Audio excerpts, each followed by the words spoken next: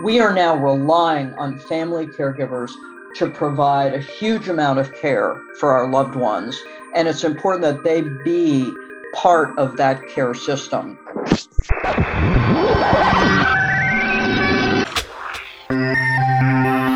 Hello, everyone, and welcome to Connecting ALS. I am your host, Jeremy Holden. According to recent results from the ALS Focus Caregiver Survey, 68% of respondents reported that they spend more than 30 hours each week providing care. Asked to name their top concerns, 44% of respondents cited depression, 52% cited worries about the future, and 56% cited the lack of time to relax or engage in self-care.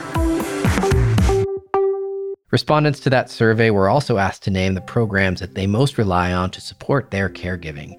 53% of caregivers said they benefit from home visits from nurses, occupational therapists, or physical therapists, from ALS equipment loan programs, and multidisciplinary care clinics. 40% of caregivers benefit from palliative or hospice care services.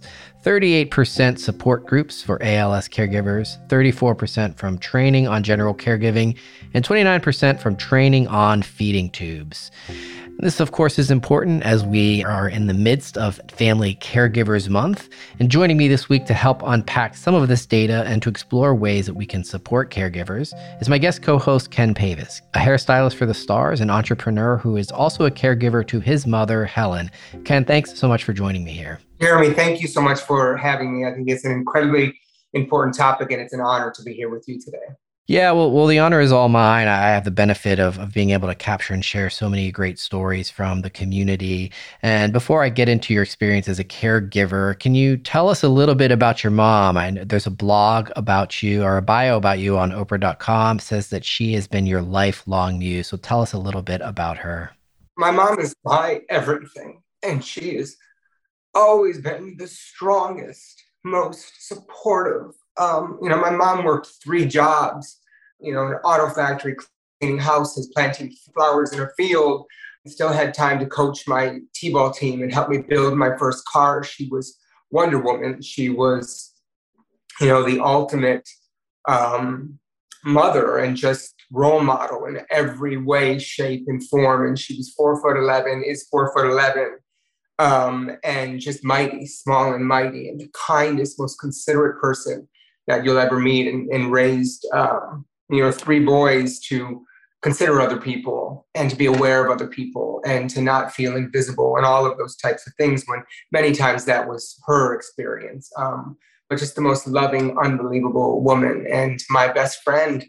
And again, my everything. So yes, and my muse, of course. My mom has traveled around the world with me as my model for all my products that I've ever had, but been on the Oprah show with me, and as well as all of my friends' houses. And I always say that everybody likes my mom more than they like me. If it wasn't for my mom, nobody would care about me. My mom is the best. It's so great to hear the connection that you clearly have with her. Obviously, because of ALS, you are now thrust into the role of caregiver for her. The data on caregiving can tell us something about the stress that family caregivers are under. How does that picture of the data, how does that compare with your reality as you move into the role as caregiver? It is definitely in line with my feelings and what I'm experiencing. As a caregiver, it's been it's been about 8 months now, a little bit longer, that I've been assumed the role of full caregiver for her. So that may change as we move forward. But my main concern, I've traveled for work all the time. It would be no surprise for me to travel 260 days a year for work globally and all that. So the pace and all of that kind of stuff and long days and hours, I'm kind of used to. So for me, more so than anything, we don't have care here at the house. When I first brought my mom back home, we started off with hospice care, and then COVID, set in, and my mom had COVID previously. So I limited the amount of people that I wanted coming in because she's so incredibly compromised. So I decided that I would take everything on myself. And I really wanted Jeremy to see and understand. And I spend so much time with my mom before caring for her as well. But I really wanted to understand more what she was going through. My mom is no longer able to speak. So she communicates just by opening and closing her eyes. For me, if I'm ever to leave her in the care of somebody else, I want them to know the right questions to ask for comfort, for everything that she could possibly need. So for me at the moment, the biggest worry and concern is for her comfort, for her pain, for all of those things, because she can't communicate orally. And my mom and I, like I said, we've traveled the world. We've been around the world so many times together, up late nights. Before my mom, had ALS, if I was visiting the house, we would go to Myers at midnight and grab paint and decide to paint the dining room like that. So me and my mom being up around the clock is not a thing, So I get in bed with her. We watch TV. She likes Wheel of Fortune, Family Feud, all those things. So I'm not yet really feeling that need for myself yet, because I am always kind of going. I'm just trying to navigate her needs the best that I can. And as I said in the beginning, she did everything for me. So for me to not try and do everything I can for her, I think wouldn't be right. So, and plus I enjoy her. She's my best friend. We have we literally laugh all the time, and I can see her do her kind of giggle now. So, but I see the data that you mentioned in the beginning of this. I can see that clearly, 100% people that have been experiencing it, doing it longer than I have, people that have lived with this longer than we have. I can absolutely understand those feelings and those thoughts of, kind of needing time away or time for self-care. With that being said, the data suggests, caregiving can be essentially a full-time job, an uncompensated full-time job. And we hear from caregivers who talk about like career interruption, or how are we juggling career with this other full-time job of providing care, which caregivers are absolutely clear about. They do out of love. They get meaning out of providing care for their loved one, but then also lack of time to devote to hobbies. Obviously, Ken, you're a creative person. Talk to us a little bit about kind of pushing pause on some of these other aspects of who you are, so that you can focus more time and energy toward being a caregiver. Yeah, I appreciate, everything that you mentioned. When my mom came, when I moved her back home, my mom had a stage 4 bed wound. And when you talk about the full-time job of it, that's how we started. And I had a friend who was a charge nurse that guided me on how to really heal that. And when I showed it to some of the medical advisors that we were working with at the time, they said it may be impossible to heal.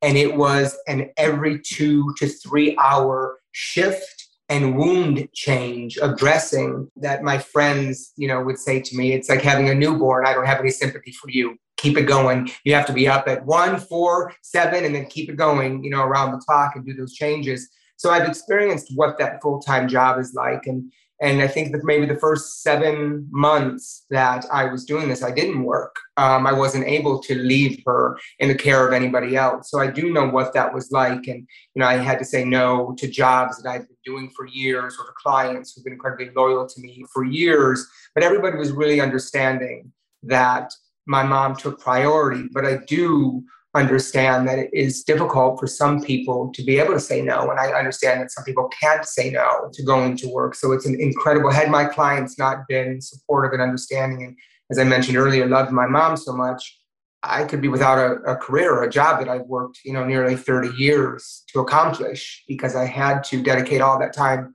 to my mom, which is what I wanted to do.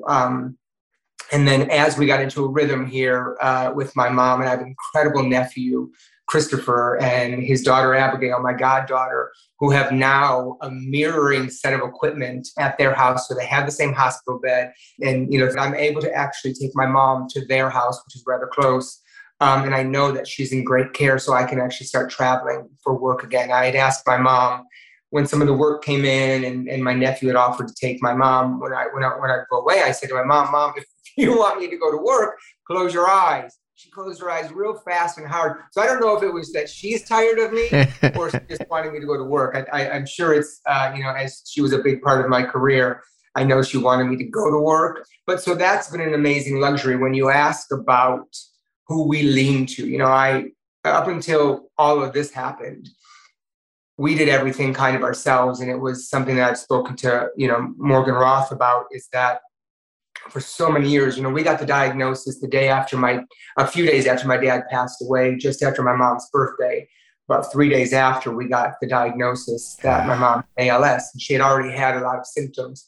And I kept her in a bubble for a really long time. I would take her all over California in a wheelchair. I would take her in and out of places, carry her in, do all of those things. And in a way, didn't lean in to the ALS community, who had reached out to us on several occasions, because leaning in admitted that there was something that we couldn't control and that there was no cure for, and that there were all of these things. And I was living with false hope, taking her to everywhere that I could to try some new thing or technique or, types of things like that.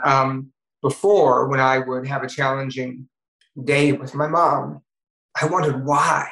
And I wondered why her. And I had all these questions, but I didn't have anybody else to ask about their experience. And I didn't have anybody else to say, you're not alone, because I was avoiding it. But now, leaning into you guys in the ALS Association, I feel like we're not alone. And I feel like there are more resources out there and more conversations that need to be had that we want to be a part of. So I'm leaning in now more to the community, starting with you guys the most, just to get a better understanding of what's available, what she needs, what other people's experiences are, how that can benefit us, and then also share how our experiences hopefully can benefit somebody else. Yeah, I'm glad to hear that you were able to find community that is there to kind of support and make, kind of be there steps along the way.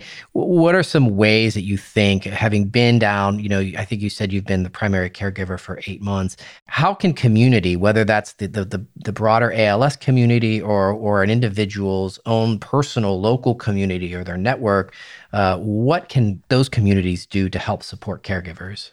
Yeah, there's a lot, you mentioned in the beginning, which I thought was interesting. My mom, after we got the diagnosis of my mom's ALS and my father passed away, I immediately moved my mom to Los Angeles and she lived with me. So I was caregiving for her at that time, but we had help. We had nursing, coming to the house. But at that time, I didn't really look for ALS centric nursing or caregivers that were really versed in ALS. We looked for people that could help with the early on symptoms that she was having.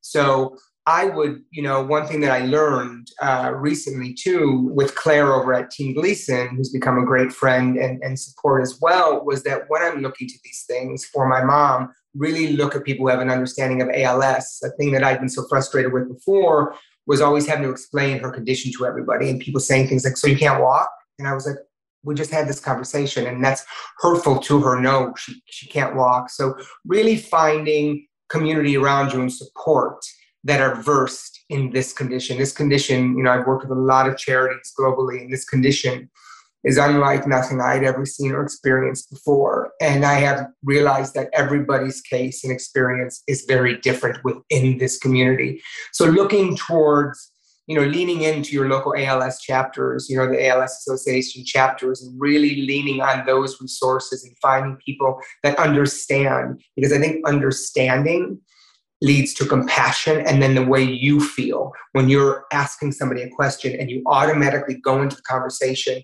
feeling like they understand her condition, they understand our situation. Listening to some of your other podcasts, in my mind, I've always talked about what was happening with my mom, and then seeing her with family and everyone else extended out of just she and I realized that it's happening to our entire family. And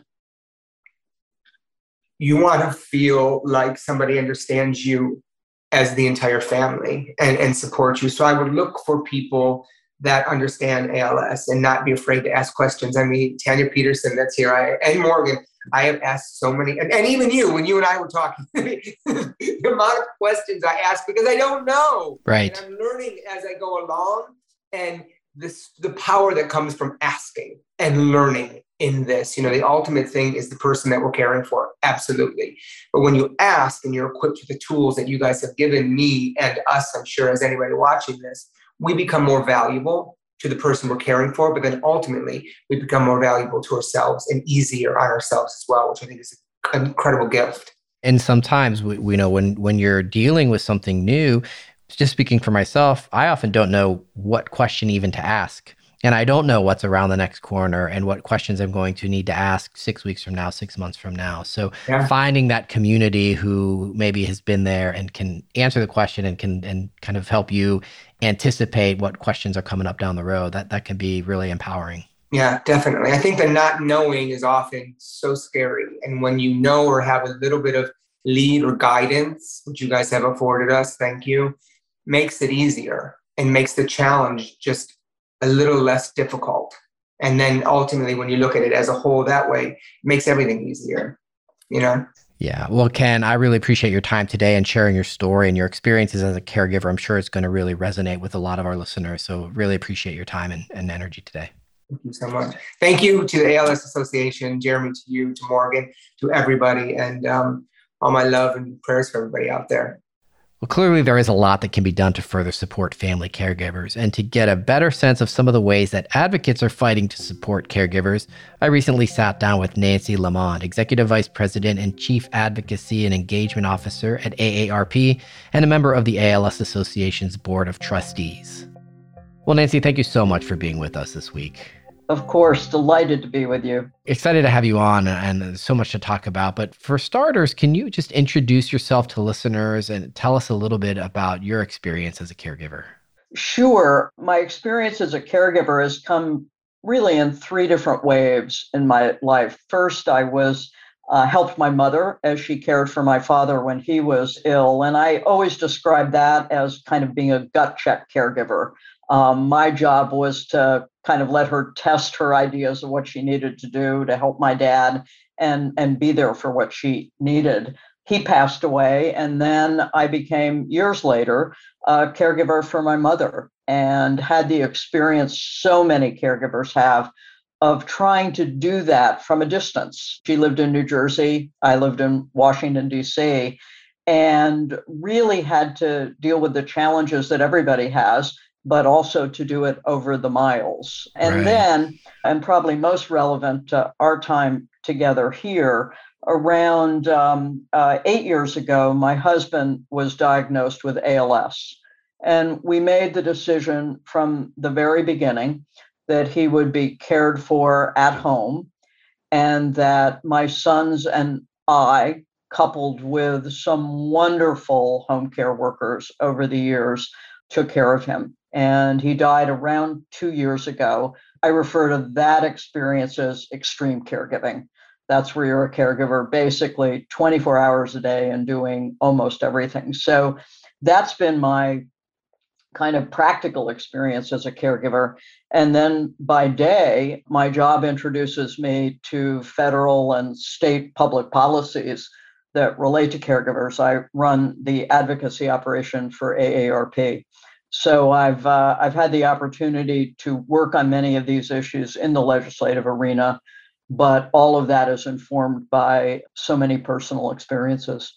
Yeah, and I want to get into some of those public policy fights that are ongoing and on the horizon. But before we get to the solution, I want to talk about the problem that we're trying to address. So from your experience, both as a caregiver and as someone who interacts with caregivers by day, what are some of the major challenges that you have seen that family caregivers face on a day-to-day basis? When I look at them, they kind of fall into three major areas. The first would be the need for basic information and training. And that can be anywhere from how to understand the care needs of the person you're taking care of, how to get specific support and training for medical or nursing tasks, how to know about local resources and support, and how to deal with all of the legal and financial issues, learning the ins and outs of health insurance and Medicare can be an almost full-time job. And so, there are a whole set of things caregivers have to learn very quickly and be able to do. The second area is, of course, financial. We know from our work at AARP that around 80% of all family caregivers spend their own money on care-related expenses, and sometimes averaging around $7,000 a year. So we know that one other part of family caregiving is really the financial needs that have to be augmented as you go about your day-to-day helping. And then the third is time for people who work, and 60% of 44 million family caregivers are working full-time or part-time. You need to be able to have time away from your job, maybe some flexibility to do that. And the other side of time is how do you find time for yourself while you're doing this? How can you get some respite care? How can you manage everything without yourself ending up as a patient? You know, the ALS Association's Focus program did a survey of caregivers, and it's fascinating to hear how so many of the challenges that you're laying out echo in the responses that they gleaned from the caregivers who participated. We can share links to those results in our show notes. Nancy, AARP has been a leading champion of the Credit for Caring Act. Can you talk to us a little bit about that bill, what it would do, and how it would help support family caregivers? Credit for Caring, and I should say the ALS Association has been a sponsor along with 75 other groups, many of them patient groups, many of them veterans groups, and others have supported the Credit for Caring Act. As I mentioned a minute ago, AARP research shows that a very substantial number of family caregivers have out-of-pocket expenses. And we were trying to find a way, working with Republicans and Democrats in both the Senate and the House, to provide a tax credit that would help offset some of those expenses, putting money back in caregivers' pockets. We were successful at getting it in the Ways and Means Committee bill. That was the first step of this arduous process everybody's reading about on the Build Back Better legislation. Sure. We were able to get it in that, but it didn't make it to the final cut. We're going to continue our work on this. We think it's important for two reasons. One is family caregivers need some help. They need some financial support, help defray some of those day-to-day costs. We think this is an efficient way to do it through the tax code, through a tax credit. And second, we think it's very important that family caregivers be recognized as a key part of the healthcare delivery system. We are now relying on family caregivers to provide a huge amount of care for our loved ones, and it's important that they be part of that care system. One thing I also wanted to mention, an additional item on paying for caregiving and care expenses. Many people do not know that the tax code has a provision for deducting your medical expenses. So anything in excess of 7.5% of gross income can be deducted. By no means does this cover all the expenses, but it does help a little bit along the way. And certainly a challenge that is going to grow as the population continues to age. Nancy, Credit for Caring sounds like a necessary but perhaps not sufficient solution. What are some of the other public policy fights that are on the horizon as we kind of come into a close of 2021 and move into 2022? What are the next battles that you see people needing to get excited about? Well, as you say, we're going to continue to work on Credit for Caring, but we have to work on other measures that are going to help family caregivers and those who have long-term care expenses. One thing, and it sounds pretty simple, but it's not, is to increase the awareness of family caregivers, to make sure that caregivers are recognized, valued, and have access to the services and support they need. This has happened a bit over the last 6 or 7 years. We've been working, AARP's been working in every state. Every state has passed some kind of legislation helping family caregivers, and there have been about 500 bills. Some of them are respite care, some clarify guardianship, some provide a caregiving tax credit at the state level, but we're going to have to continue to increase awareness of family caregivers. Second thing is we need to engage family caregivers as partners with providers in the healthcare and the long-term care system. More and more care is being delivered at home. More and more care is being delivered by family caregivers. They need to be recognized by CMS, by health insurers, as being an important part of the delivery system. I'll give you one example. We worked early on telehealth. And in some of the regulations on telehealth, you couldn't have a third party. It had to be the medical provider on one end and the patient on the other. We were able to get arrangements so that there could be a third person on. That could be the family caregiver who may not live with the person being treated. These kinds of accommodations are going to be very important. Another area is we have to increase access to services and supports. There's no one size fits all. We know there are measures now on assistive technology. Again, a renewal of telehealth, have to continue to work on that.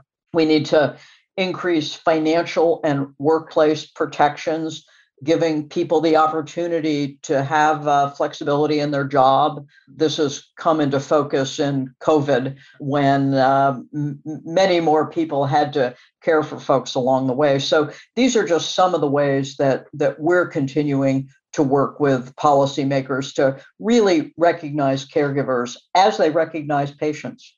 It strikes me how vast the web is of institutions and organizations that are affected when somebody becomes a caregiver for someone in the family. You mentioned employers having flexibility, the implications on telehealth. We've been talking about public policy implications that can enhance the experience of a caregiver.